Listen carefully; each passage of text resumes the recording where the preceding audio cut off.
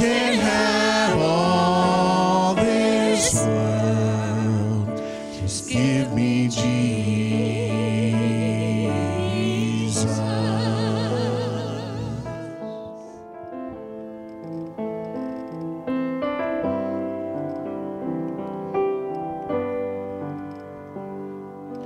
Hide me now under your wings. Cover me within your mighty hand. When the oceans rise and thunders roar, I will soar with you above the storm. Father, you are king over the flood. I will be still and know you are God.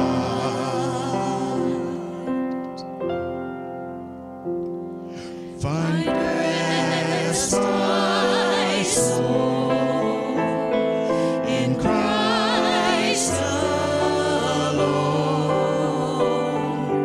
Know His power in quietness and trust. When the oceans rise and thunders roar, I will soar with you above the storm. Father, you are king over the flood. I will be still and know you are God. When the oceans rise and thunders roar, I will soar with you above the storm. Father, you are king over the flood. I will be still and know you are God. I will be still and know you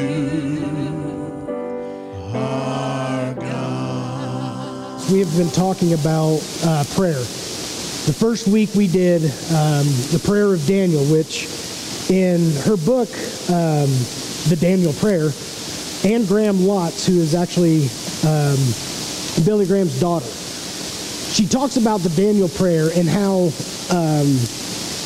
important it actually is. How Daniel comes on behalf of the Israelites. He comes on behalf of his family and just lifts them up.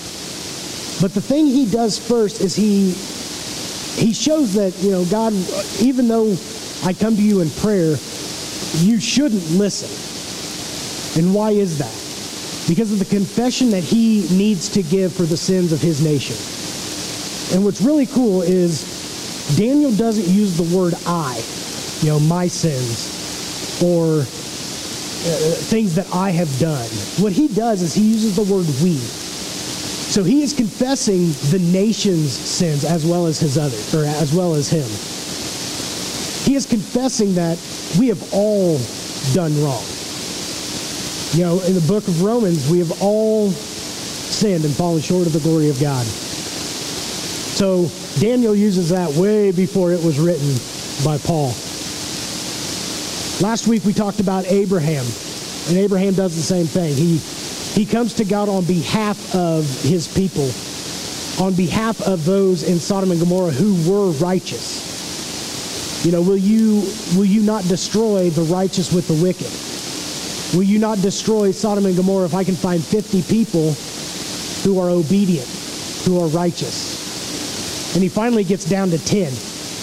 He negotiates with God to say, no, you've said if I can find 50, then you won't destroy them. Well, how about 40? How about 30? How about 20? And finally he gets down to how about 10? If I can find 10 righteous people, will you not destroy all of them?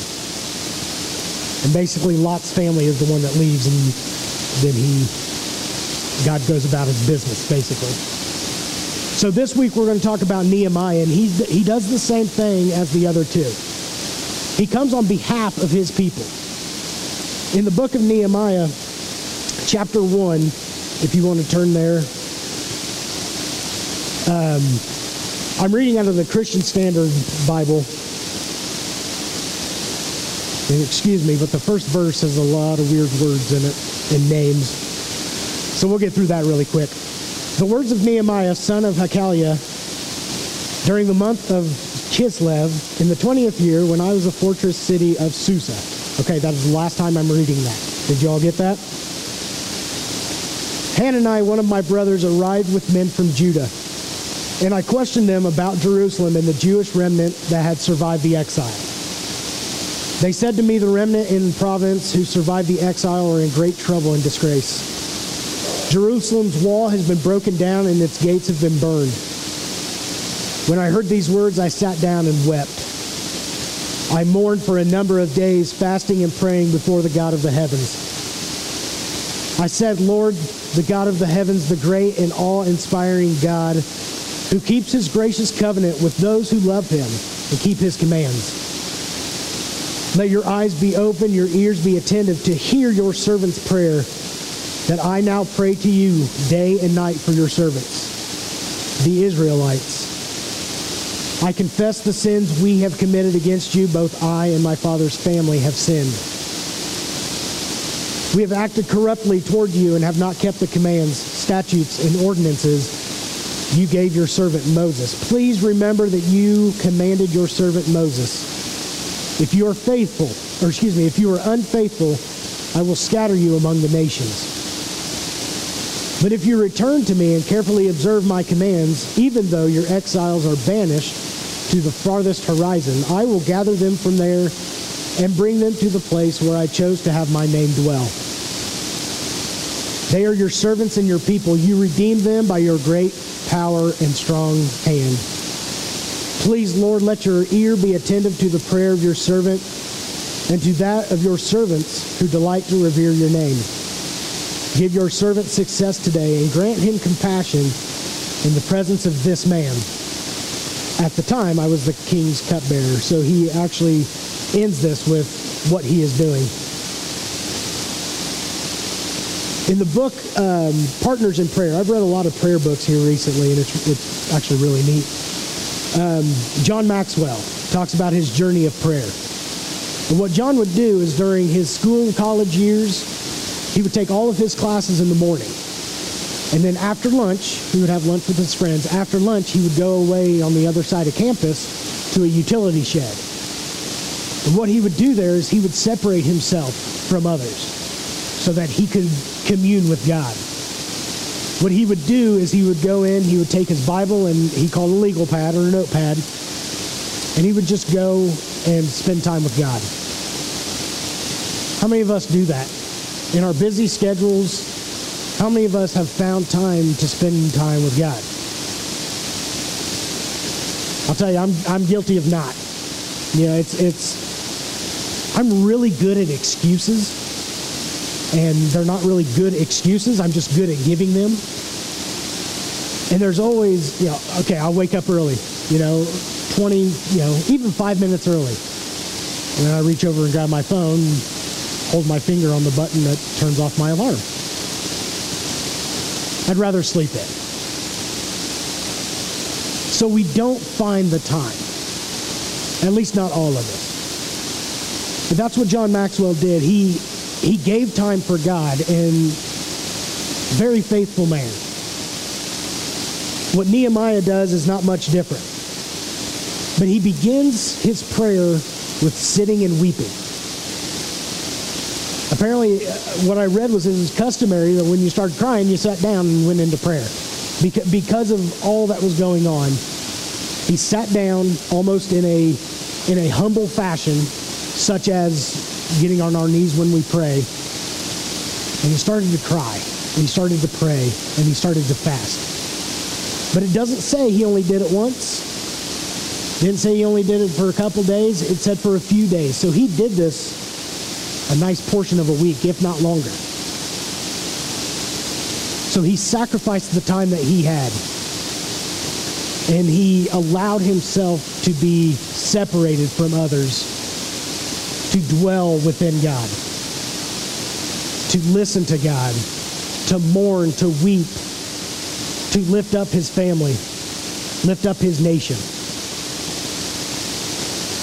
Prayer and fasting, I've seen a lot that go hand in hand. The prayer and fasting is defined as voluntarily going without food in order to focus on prayer and fellowship with God. Prayer and fasting often go hand in hand, but that's not always the case. You can pray without fasting, you can fast without prayer. It is when these two activities are combined and dedicated to God's glory that they reach their full effectiveness. Having a dedicated time of prayer and fasting is not a way of manipulating God into doing what you desire. Rather, it is simply forcing yourself to focus and rely on God for strength, provision, and wisdom. That's what Nehemiah does. He enters into a reverent time with sitting and communing with God, allowing himself to open up. Sometimes it's difficult to cry around other people because it's like, oh, well, they're going to look at you and say, what are you crying for? Been there, done that.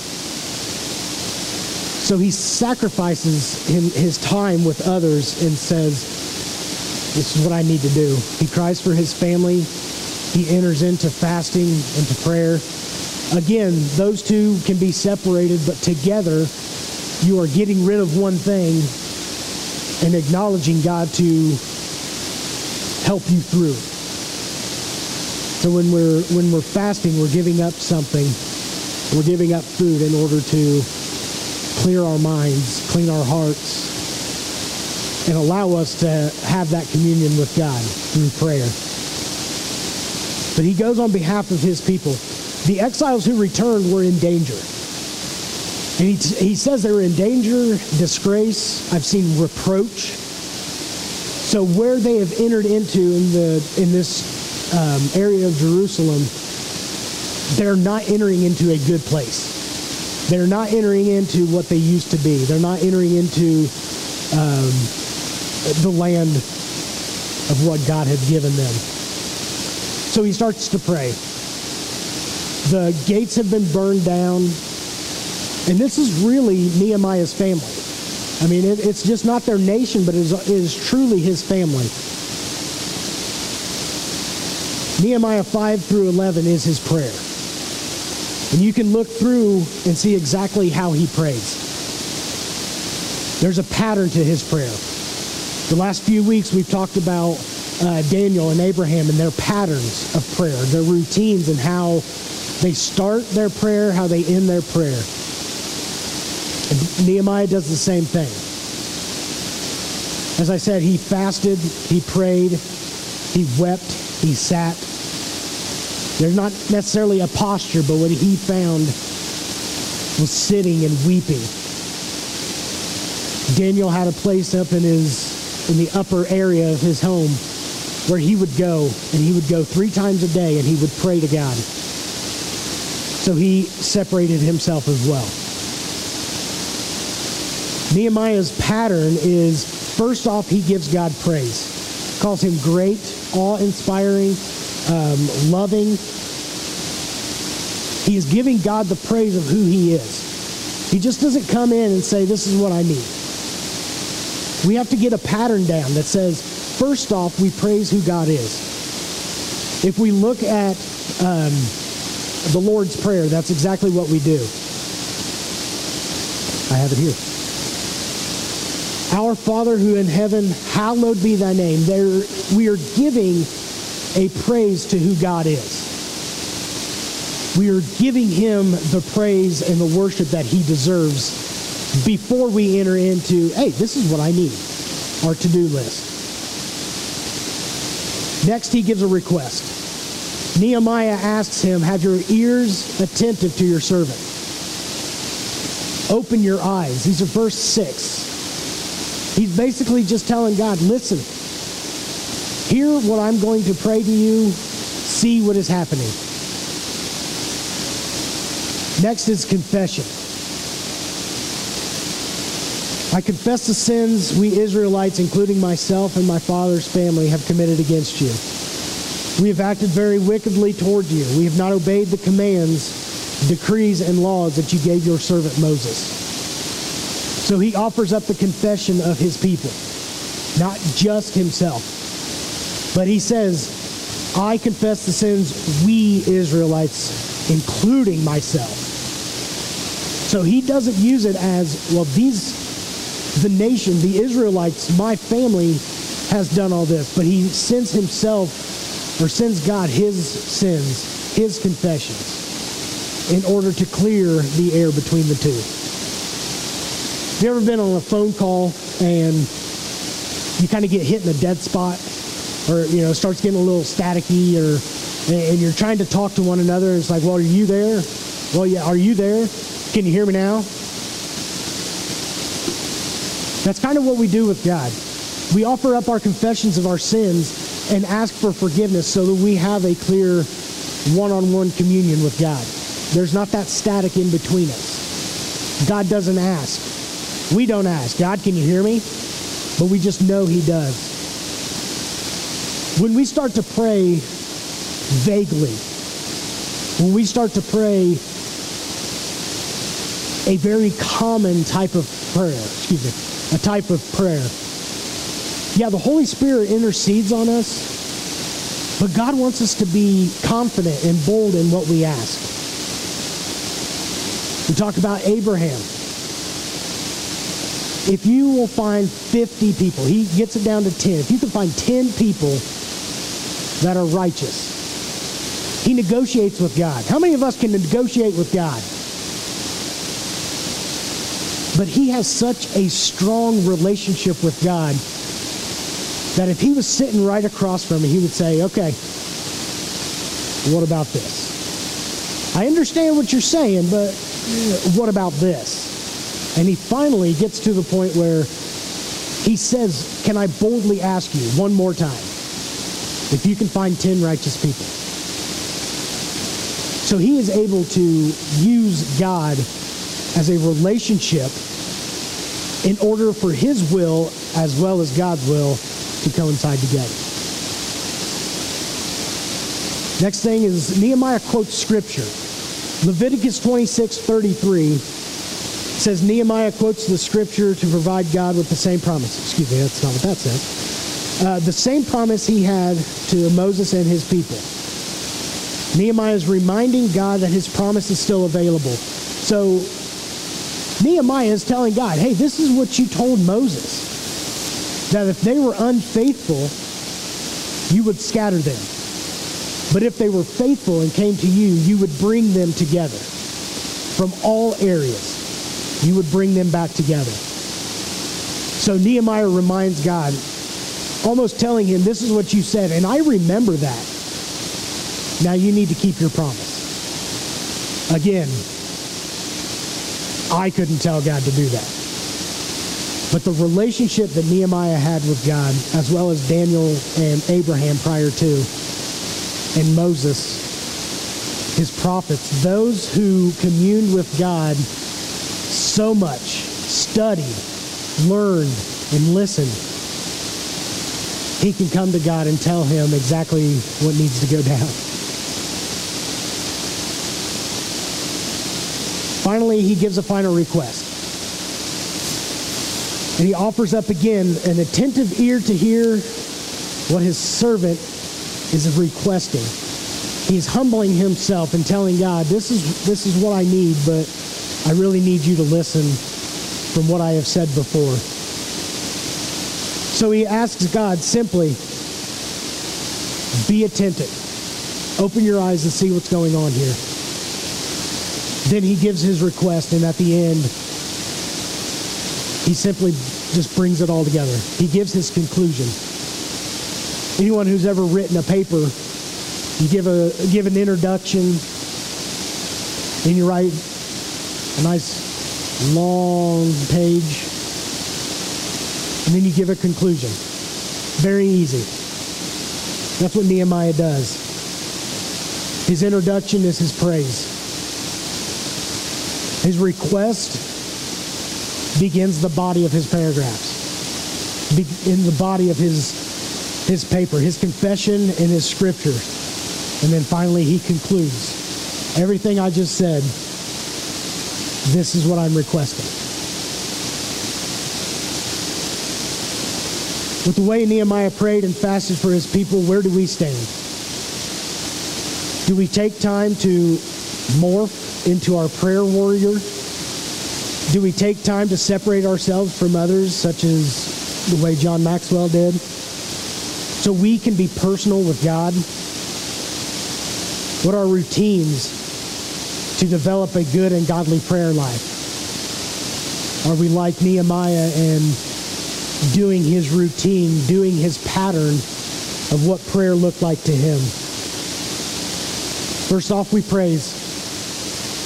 We give our request. We confess. We learn Scripture so that we are able to see where God was beforehand and now align our will with what God's was. So Nehemiah went back to Moses in Leviticus and says, this is what you did. This is what you told us. Now we need you to fulfill it. So if we're intelligent in Scripture and seeing how God came about the answers to others' prayers that are very similar to ours, we can then be confident that God will answer as well. And then finally, he sums it up with his final request. So my question is, what is your pattern of prayer? What is your posture in prayer? Do you seclude yourselves? Do you have an old utility shed? Later on, John Maxwell says when he got one of his homes, a friend of his brought him a huge rock. And he set it out back, and that's where he would pray. He would leave the house, he would seclude himself on this rock, and that's where he would pray. Bible and notepad in hand. Do you have an area to pray?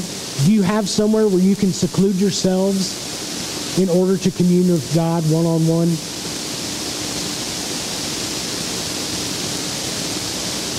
What is the pattern of your prayer? Are we vague? Are we able to boldly come to God and say, this is what I need, and lay it all out? Do we spend more time talking and less time listening? I think I read one place, at least 80% of our prayer is talking. 20% prayer on actually being quiet and listening. Maybe we need to flip-flop that. And we just commune with God and just listen. Less talking, more listening. Maybe then we will be able to see the answers to our prayers. So where are we with our prayer lives? I'll tell you, it's definitely not where I would like to be. You know, it takes a while to enter into a pattern, enter into a routine, and read and study and know the ways of God. It's hard. You can't understand everything that God has. If you did, you would be God. So if we are able to seclude ourselves for just a little bit,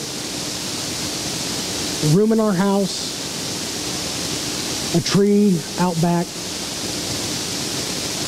go out into the woods and just have prayer time. Hunting, fishing, time to pray with God. Not pray to God, but pray with God. Yes, Zach, I was looking right at you when I said the fishing thing. But there are always areas in our lives where we can do that, where we can commune with God. So I'm going to end in prayer, and what I'm asking, the same thing, is try. Maybe that's what we need to do, is just try to enter into a true communion with God and in a relationship where you can come to God and bounce ideas off of Him, argue with Him a little bit, and try and say, hey, God, why don't we try this and not what you have in mind? Good luck with that. Let us pray. Gracious God, thank you for the words that you have, for the mindset that you gave Nehemiah and those in the Old Testament, for one. That they are able to come to you and give you their thoughts on what needs to be done. But God, they are also humble in being bold and confident in what they are asking. But they have such a great relationship that they know they can do that. And Lord, I pray that we are able to do that. That we enter into a relationship with you that is so beyond what we can imagine right now. That we can commune with you and fellowship with you in love, in humility, but also in your grace and your mercy for us. Let us learn your routine that you have given Nehemiah and also what you gave Jesus in your prayer. That we offer up our praises to who you are and to who we see you as. That we can ask anything in your name and it'll be done. According to your will, it will be done. Let us confess our sins to you, what we have done, who we have wronged. Let us ask for forgiveness, and may we clear the air between us. May we use your scripture as guidance to the answers to our prayers. Such as you did with Moses, and Nehemiah told you, this is what you told Moses. And we're basically asking you to fulfill that promise. And then, Lord, let us confidently and boldly come to you with what we need. And let's just lay it all out. You already know exactly what the prayer is. You already know what the answers to that prayer are. You just seek us to come to you, to humble ourselves and pray. And Lord, we are thankful that we can do that we can come to you knowing you have it all in your hands. Bless us, Lord, in all that we say and do. May we be the light that you have given us to others. Thank you, Lord. May your Spirit walk with us daily. In the name of Jesus we pray. Amen.